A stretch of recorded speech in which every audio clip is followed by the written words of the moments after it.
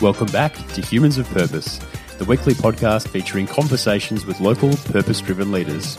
Leaders creating social impact through their work and fostering a new era of social progress.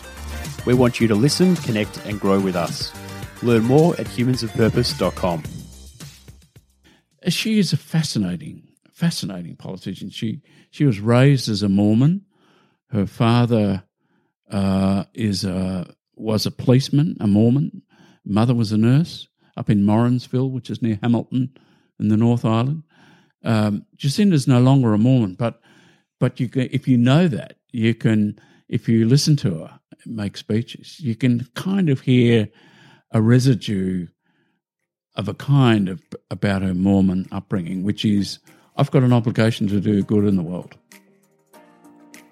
Those are the wise words of Dr. Mike Richards. Mike is an accomplished author, former political advisor and social activist who is most notable for his part in the eventual repeal of capital punishment in Australia. This is a wide-ranging conversation where Mike takes us on an incredible journey through his storied career. He shares some incredible stories of being in the inner circle of some of Australia and New Zealand's most influential political power brokers. Hang around to the back end of the episode where Mike talks about how he spotted Jacinda Ardern early in her political career and played a key role in her ascent to power. Humans of Purpose is now 100% community-powered, with our generous Patreon supporters enabling me to cover the majority of my monthly costs of production. As always, a big thank you to our Patreon community of supporters, including Humanism, Clyde, Susie, Kynan, Deb, Sue K, Carmen, Misha, Jasmine, Sue P, Joel H, Levi, Jules, Sally, Will, B, Lyndon, Olivia, Joe, McCartan, Joel F and Stuart. You can become a monthly Patreon supporter today for as little as the price of a single cup of coffee at $4. Of course, you can support us at whatever level you like. We recorded this conversation in that short lull of relative Stage 3 freedom. I hope you enjoy my conversation with Mike as much as I did. Mike, thank you so much for joining us. It is terrific to have you here on Humans of Purpose. I can say for myself, my parents do not stop talking about you and your wonderful partner, Wendy. But your work precedes you in many ways, but this is a conversation I've looked forward to for some time. So welcome. Thank you, Mike. I'm pleased to be here. It was at probably a bit of a unwieldy wind-up, but it's good to have you here. And maybe we could start by just getting you to talk a little bit about your background and history and what you've done to date. And I'm mindful that could take some time because you've done so much, but I think it's an exhilarating journey that I'm looking forward to having you share. Well, as I want to say, I haven't had a career so much as a series of self-indulgences. And they started pretty early when I was a kid because all I wanted to be was a journo. I don't know where that came from, actually, because no one in my family had been a journalist. But I really wanted to communicate to people. And I started... I call it a book because it had covers and it was stapled together and that's a book. It had words and that's a legitimate book. It didn't go anywhere other than around my family, but it was a book about cars because as a kid, as a 12-year-old, I was fascinated with cars, particularly Porsches, actually. But that's another story. Does that obsession exist until today? Or? Well, in an attenuated way, yes. I've been a bit self-indulgent with my cars. You got a Porsche now? No, I've got a BMW X7. Oh, wow. Which is about the only one on the road that I can see. I keep expecting to see them everywhere because they came out at the end of 2018. But I got it because my wife and I, Wendy, do a lot of babysitting and we pick the kids up from school and pick them up from creche. And when our kids ring up and say, Dad, we're stuck at work, can you pick the kids up? I've got to be ready. And my other car had 2 child seats in it, but we've now got 7 grandchildren. Oh, my God. So with Wendy in the front and 2 kids in the back, that's all I could take. And with car seats that were installed, you can't easily put them in and take them out. So I decided I'd get a car with 3 rows of seats. Yeah. That's an impressive flock you're building there. And two seats in the back that are installed, and then 2 booster seats in the second row. So I can actually take 6 kids in the car. Wow. So this is not an advertisement, by the way. So we're not pitching additional seats in my X7, but so you made a car book, and so that was the sort of the start of you sort of delving or exploring that passion for journalism. Yes, and I devoured the media. My mother was interesting. She had a radio, a wireless, as we used to call them, on the mantelpiece in the kitchen, and it was tuned, as I later learned when I was older, to 3AR, what would now be called Radio Australia. I thought that was radio because she never changed the channel. And so there was news, there was current affairs that I listened to avidly. There was broadcasts of the Parliament, which maybe came into fore in my indulgences later on. But it wasn't for years that I came to understand that there were other channels, commercial channels, that you could have listened to, but we never did. So maybe that started something as well. So that started something. What do you end up doing? Obviously, you're young at that time when you're discovering your love of media, journalism, current affairs. Where does that take you? Well, I was offered a cadetship at the Herald, the afternoon paper, broadsheet in those days. I was really wedded to the Age, and so I went to the Age not on a cadetship, but as what was called a stringer. That is to say, somebody who's at university and who can file stories as they find them, and if they're good enough, they go in the paper. Well, this was in the middle 60s, and of course there were gazillion stories in universities in those days.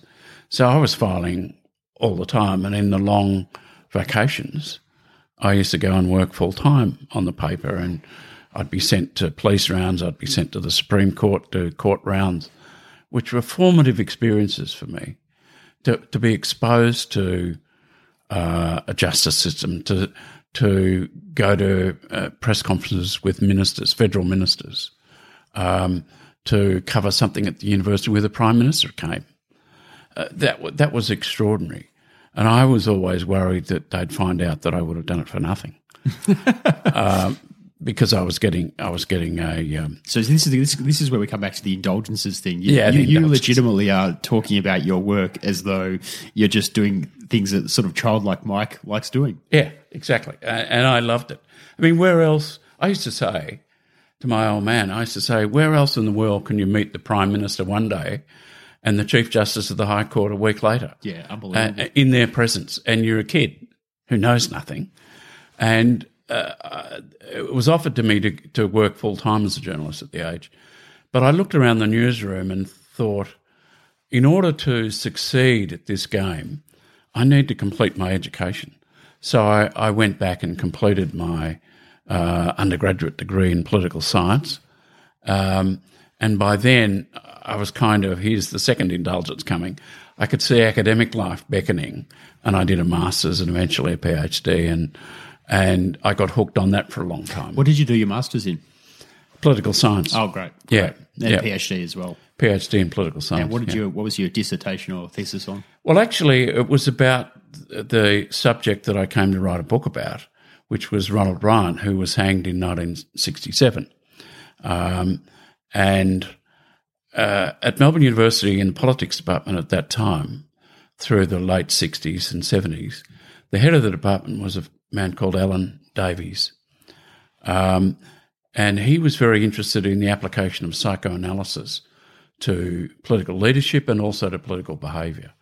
So I fell in with that school. It's known as the Melbourne School, and there were people in it, younger academics and graduate students like me, who joined together, and we used to read Freud, collected works.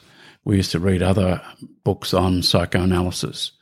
And in the end, my PhD was a study of the personality, if you like, the criminal personality of Ronald Ryan. Now, that was so theoretical and so abstract that I kept most of that out of the book that I subsequently wrote, and that was just... What does the book become primarily about? Well, it's called The Hanged Man, and the subtitle is The Life and Death of Ronald Ryan, and there is references to his sort of criminal personality in it. But, I sort of left the theoretical bits to one side. I didn't think the reader would be interested in that. So it's a narrative about his childhood, his upbringing, where he turned to crime, why he turned to crime, what the crimes were, escaping from Pentridge, shooting the water in the course of the escape, being tried for murder, being convicted. All the appeals failed. And he subsequently, unlike most of the capital cases in those days, having a sentence of death commuted to one of life imprisonment, his execution went ahead in February of 1967, and I was heavily involved in the protest campaign around that hanging. It was just unconscionable. Is that the last one in Australia? Or? Last one in Australia. Yep. Unconscionable to execute somebody. I mean, there was, if the truth be known, yes, he shot the water during the course of the escape, but I don't think anyone thought that he was trying to kill him. He was trying to stop him from pursuing his co-escapee. And it was a terrible thing. The prison officer that he shot, I interviewed his daughter, and it absolutely destroyed her life, and it was a shocking thing. But to say, on the one hand, we value human life, but we're going to take one away because you've taken this life away, eye for an eye sort of stuff, just never struck me as reasonable or appropriate. Yeah, it's crazy to sort of think about the state deciding that life is no longer valid, or it's just kind of the papers are stamped. Yeah, and we know through Australian history, much more about American history, that people have been wrongfully executed. Yep. On little evidence, wrong evidence, flawed evidence. So happily, the world has been turning away from capital punishment. In the 60s, probably only about a third of countries around the globe had abolished capital punishment. Now it's about 2/3. Mike, what was the reception like to the book, and what did you decide to do next? Well, the book, I'm pleased to say, went very well. It won a couple of awards. It was runner-up in the National Biography Award in 2003. It was a joint winner of the True Crime Prize. So it's still in print. It still sells. And so I was, pleased about that. But it took a long time. People will know the name Barry Jones, who was the leader of the anti-hanging campaign. I actually led the student anti-hanging campaign, which is where I came to know Barry, so it's more than 50 years ago. And Barry's been a close friend of mine for many years, but I can remember when I started on the book, I'd run into Barry somewhere and he'd say, "How's the book going?" And I'd say, "Oh, well, it's coming along." So I was obsessive about the research and so on. But then I realised I actually had to wait 30 years for the cabinet papers to become available because they were restricted. And so I was doing all this massive amount of research, but I'd keep hitting a roadblock. And I'd still run into Barry and I'd have to fudge and say, "Well, I was doing really well." Anyway, Barry progressively got impatient with me, and if I ran into him in the street in the city, he'd say, Where's the book, with this rising inflection? And in the end, it became, "Where's the effing book?" And after that, I used to, if I saw him coming, I'd cross the street. But actually, the good part of the story is that when the book was launched in 2002, Barry launched it along with Steve Bracks, who was Premier. And Steve Bracks had an interesting experience himself growing up in his family, coming to the view that the hanging was wrong as it was approaching. And he put a massive amount of effort into the launch of my book, which I was really pleased about. So anyway. Yeah, I mean, it must have been incredible to have that kind of buy-in as well, because it's not just that people are passionate about the topic, but to have notable people take an interest and sort of be part of that launch must have made a world of difference. Yes, it was. We launched it just across the road from Parliament House, because that was where the demonstrations I mean, there were two people in academic gowns holding torches for 10 days, night and day, 24 hours a day, for 10 days in protest about the approaching hanging. So that's where we launched it, and it was a satisfying moment, I suppose, after all that time to finally complete it and see it in print and get it well received. And so what happens after the book? What's next for you? Well, by then, of course, this was 2002. After the execution in 1967, I went off into journalism.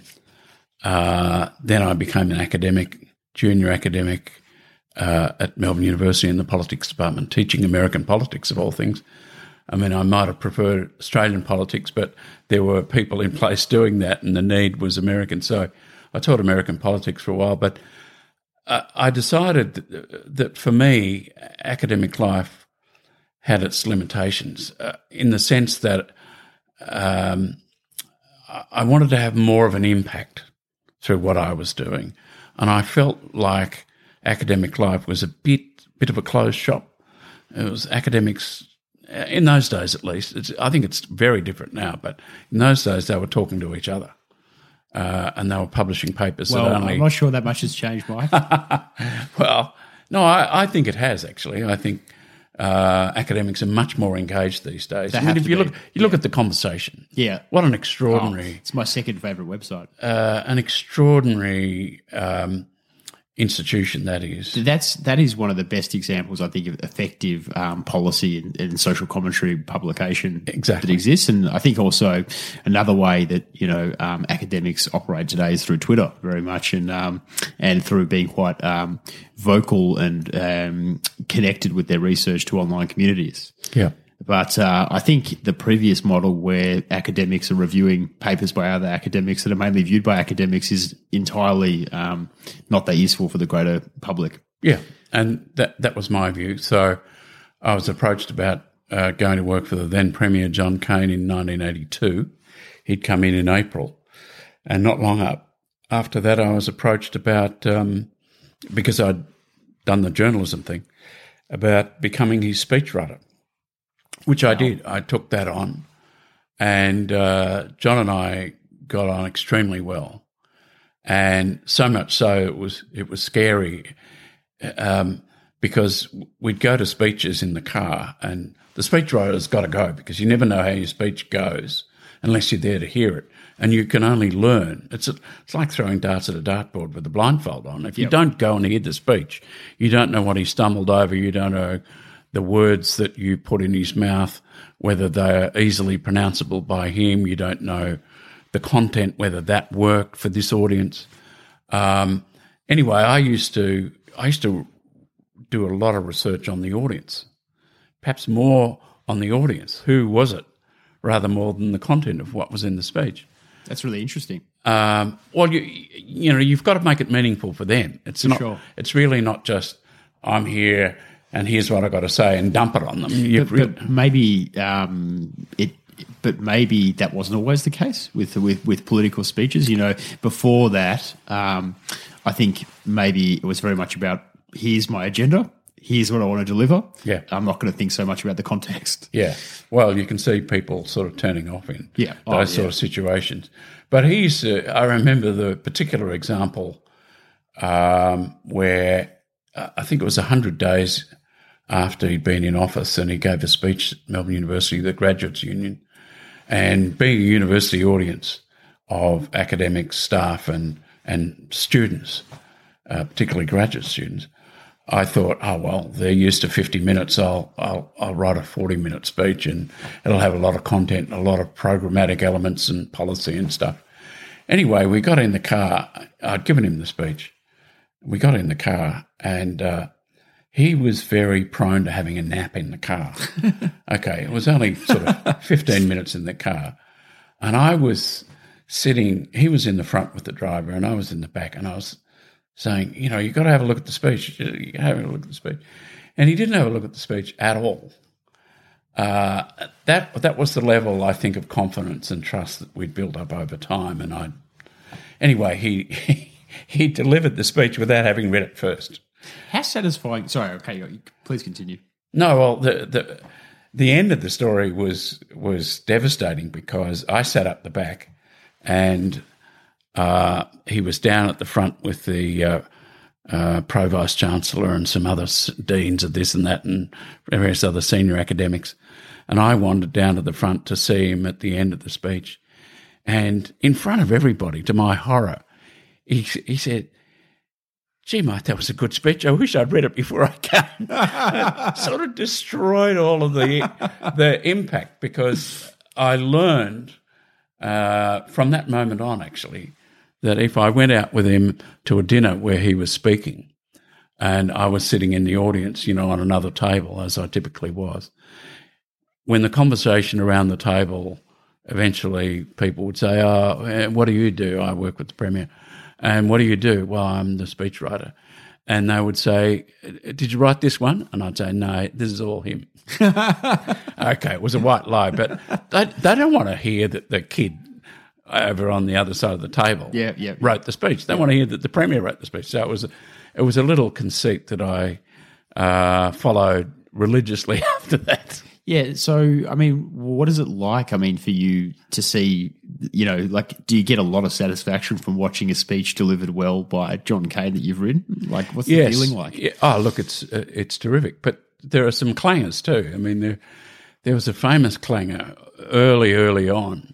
In those days, of course, we didn't have computers. We didn't even have word presses. So were you writing by I hand? used to write in longhand, and we had a team of women who used to type it on Remington golf ball typewriters. Now, your listeners probably wouldn't know what they were, but I think they would. That's would amazing. they? Yeah. But so we had and we were running late because I was at that stage. I was doing a lot of work, and it was to an oil and gas conference at Dallas Brooks Hall, as it then was, and I was running so late. He had to open the conference, international conference, big deal, and I'd done my research and found that as a gas producer from Bass Strait gas, natural gas, we were up there, as a sovereign state with the volume of gas that we produced.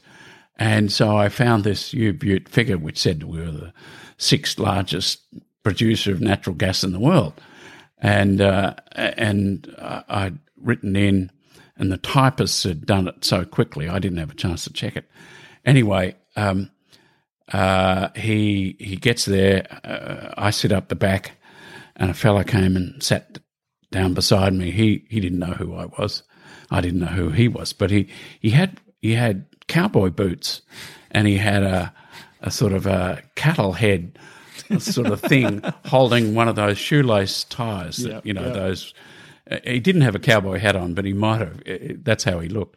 Anyway, so the Premier opens the speech and he refers to Victoria's, preeminence in producing natural gas, and he quoted the figure. Well, the typist had left out, and I forgot what the number was, but it was something like 2.6 billion cubic metres of gas, something like that. It doesn't really matter, but they'd left out the billion.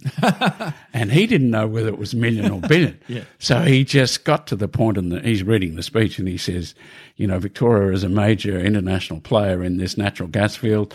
Last year, Victoria produced 2.6 cubic metres of gas, not knowing whether it was million or billion. Anyway, the guy sitting next to me, the Texan, turned to me, not knowing who I was, turned to me and he said, "I use more than that to cook my dinner." And wow. I thought, oh, my God, I'm in real trouble here. And we got out onto the street outside Dallas Brooks Hall and on the footpath, and this is early days, like within the first couple of weeks of my starting on the job. And I thought, I'm going to get fired. This is terrible. He was made to look silly. And he came out, joined me on the footpath, and he said, "What was that bloody figure?" And I said, "It was billion." And he started laughing. And I started laughing. And I'll never forget, there was a woman walking to work along this footpath, and she saw the Premier and this kid standing on the footpath laughing like hyenas. and with this quizzical look on her face saying, "It's only 9 o'clock. Why on earth is the Premier laughing so loud?" Well, from that moment on, John Cain and I were joined at the hip. It was just, I knew that I could screw up and I wouldn't get fired. Yep. Because you all go, here's the lesson. You're going to screw up at some time. He's going to screw up too, as he did. You know, you're going at high velocity in those political jobs, both him and the staff, and you're going to make mistakes. And that wasn't the first mistake I made. I mean, some of them haunt me still, but that's the important thing, I think, that the takeout is that you absolutely do your conscientious best, you know, and there was hard work in those days. I made it home to dinner, as my wife reminded me. In 1 year, in my first year, I made it home to dinner 8 times in a year. Wow. That's in the nature of being on the staff of a minister or a political leader. And you do it knowingly, but that's what it is. But if you know that you've got his back and he's got yours, it can be a formidable combination of people working for a common purpose. Well, that sounds like the basis for a strong and productive relationship. I am really curious to hear about your experience working on Jacinda Ardern's campaign. Well, that has its antecedents going back a long time. I did a job for Paul Keating when he first came to office as Prime Minister. He'd been Treasurer, of course. And Don Watson, who's a friend of mine, was his speechwriter. Is he the American political author? No, Don's Melbourne-based, but he's written about books about America. He's an absolute. He's written some star. seminal books on the States, hasn't he? In US politics. He wrote one where he went across the United States by train, and he reflected on what he found and saw. And I mean, he's an extraordinary writer, Don, and he writes in the Monthly and the Saturday paper, and he's written 6 or 8 books, I would think, and they're all extraordinary. And Don, this was in the early days of Keating becoming Prime Minister, having defeated Hawke in a ballot. And it was December of 1991, is that be right?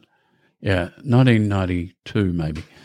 And the office wasn't working because when Keating had first challenged Hawke in the previous June and been defeated, hadn't got up, all of the Keating staff who were on the Treasurer's staff, they were all dispersed through sympathetic Labor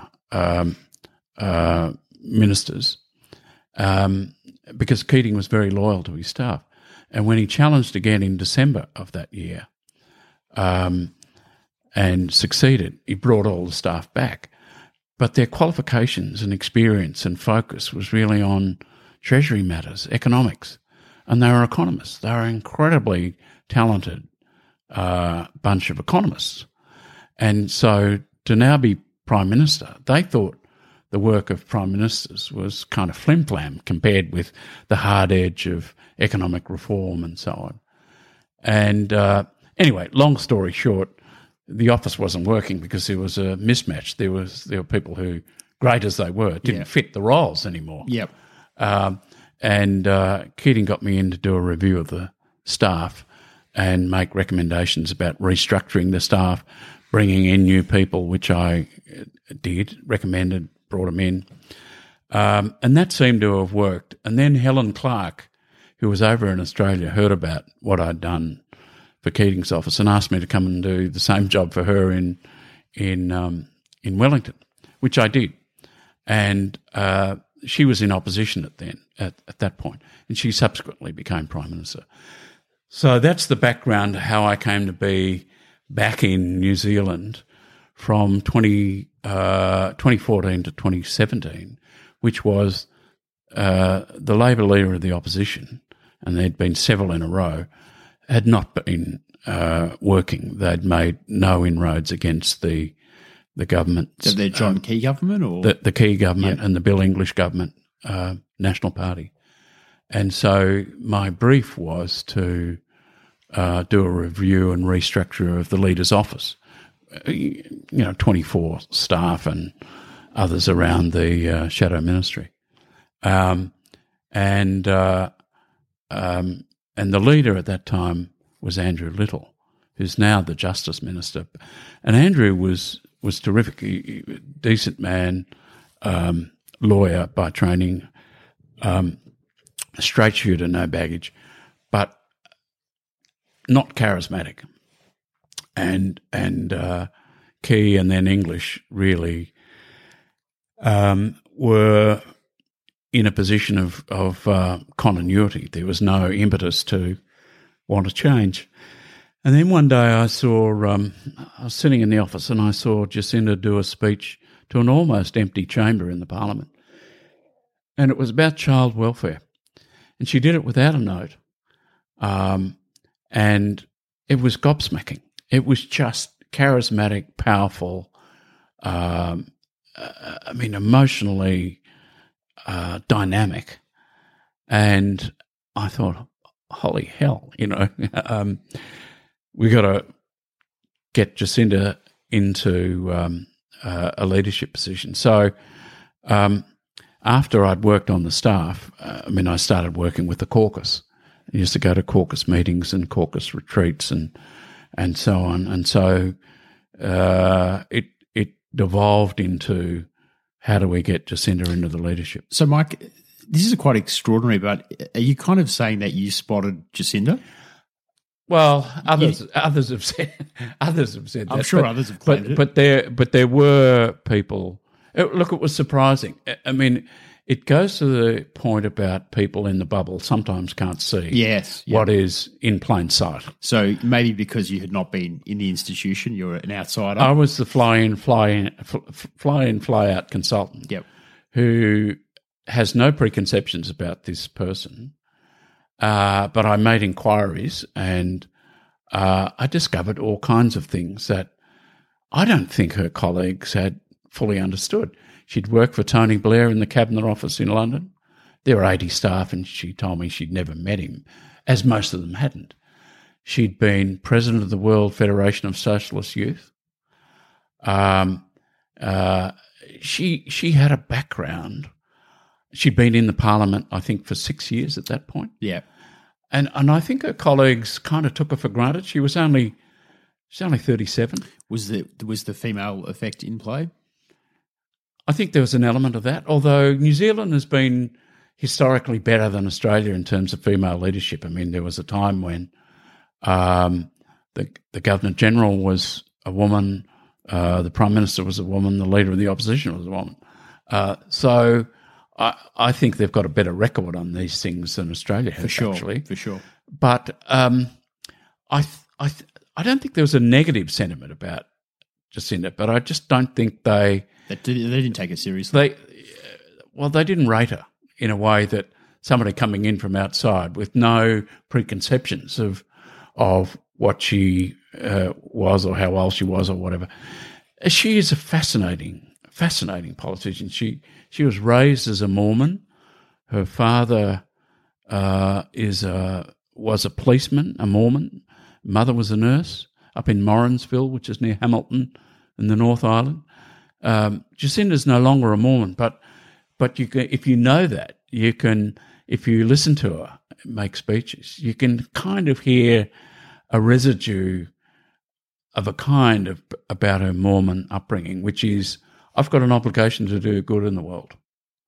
I don't think it's any more complicated or more simple than that. She does it without being puritanical. Exactly. Which I think is very effective. Yeah, she doesn't preach. Yeah. She's very grounded. She's sensible. So once she loves a scotch. That's awesome. So once you spot her, what's the process like as a consultant helping to elevate her through the ranks and kind of get that? Well, very difficult because, I have no authority to do anything.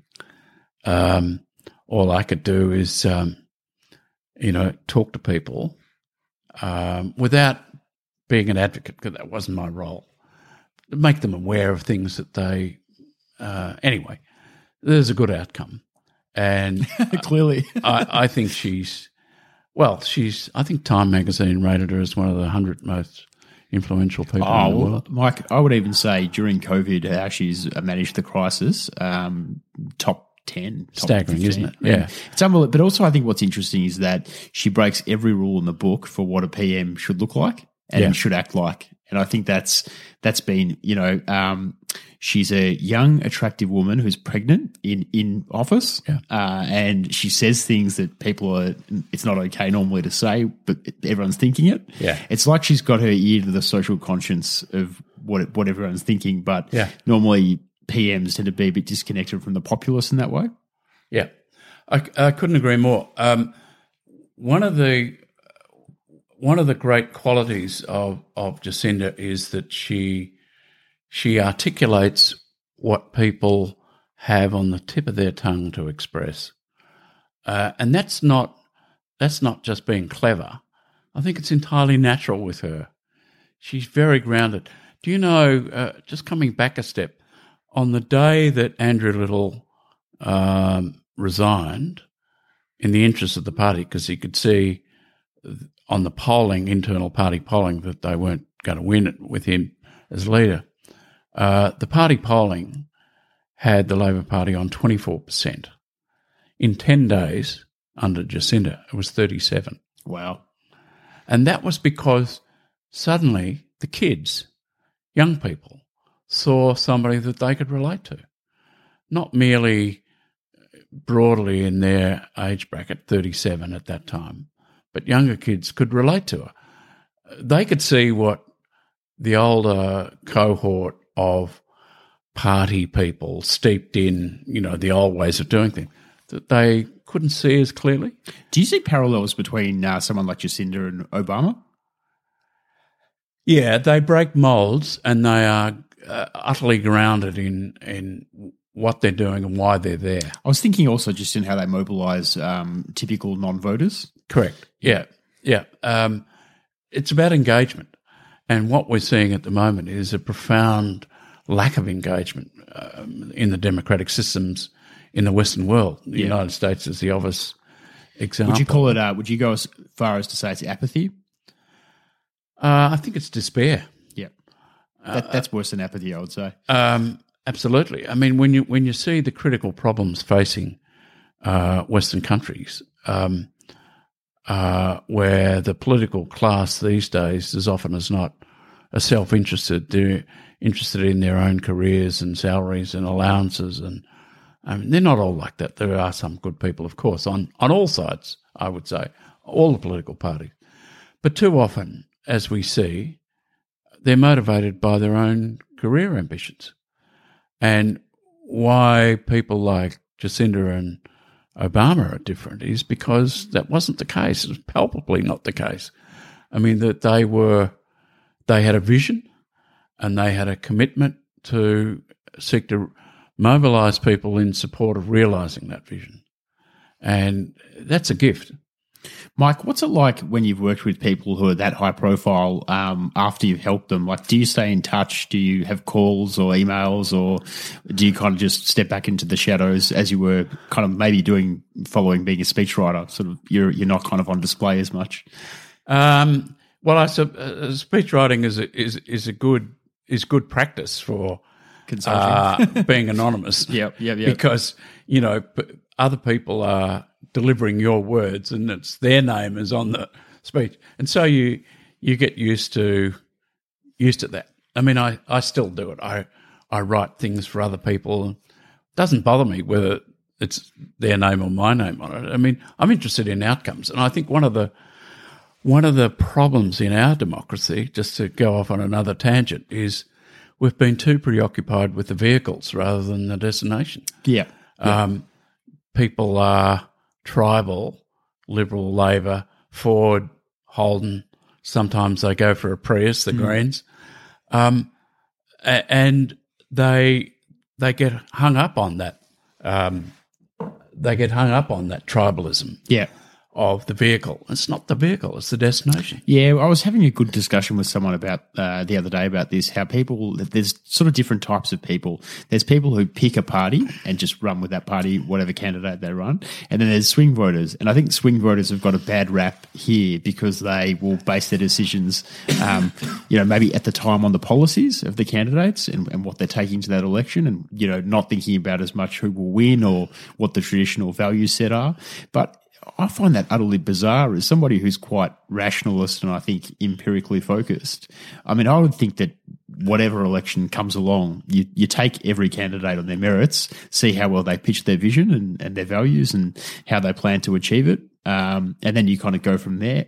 But the other thing to say is that I also think that the lack of vision has been a serious problem here. And I think when two visions are that remarkably close together, no matter who's pitching them, and they don't show you much of anything, it's kind of like it's a bit of a nothing choice to make in a way of what should be a really important choice. Yeah, it's exactly right. I think our democracy and Western democracies generally are in a bit of trouble. Yeah. What is there any kind of simple road out of that, or what has to happen for things to maybe get to a better place? Well, I think people have got to be more engaged. The younger generation, especially. I mean, they know the issues, they understand the imperatives, for example, about climate change.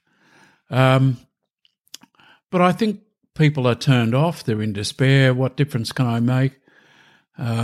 People are maybe getting more animated about Indigenous issues and so on currently, which is good. But I can't see an easy pathway to a better political system than the one that we've got at the moment, which is not working, in my view. Yeah. We need to wrap up in a minute, but I am keen to sort of ask you, because the way you've done your career, I think, is very interesting. I think it's unique in a really positive way, really what you said about you following a series of indulgences over time. Would you prescribe that for others, young people, listeners? I think career works best, work works best when you're doing what you love. And that doesn't have to be the same thing through the whole of your working life. What I would say is that life is linear because there's no turning back. But in career, if I've learned anything on the journey, it is that there's a time when you do the job of your dreams.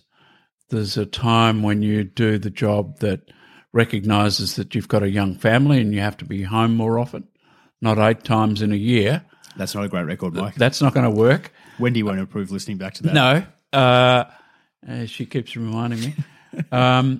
There are times when you've got to do it for the money because you want to buy a house and you've got to sustain that through a mortgage and so on. So what I would say is that looking back on my own career, so to speak, it's not linear.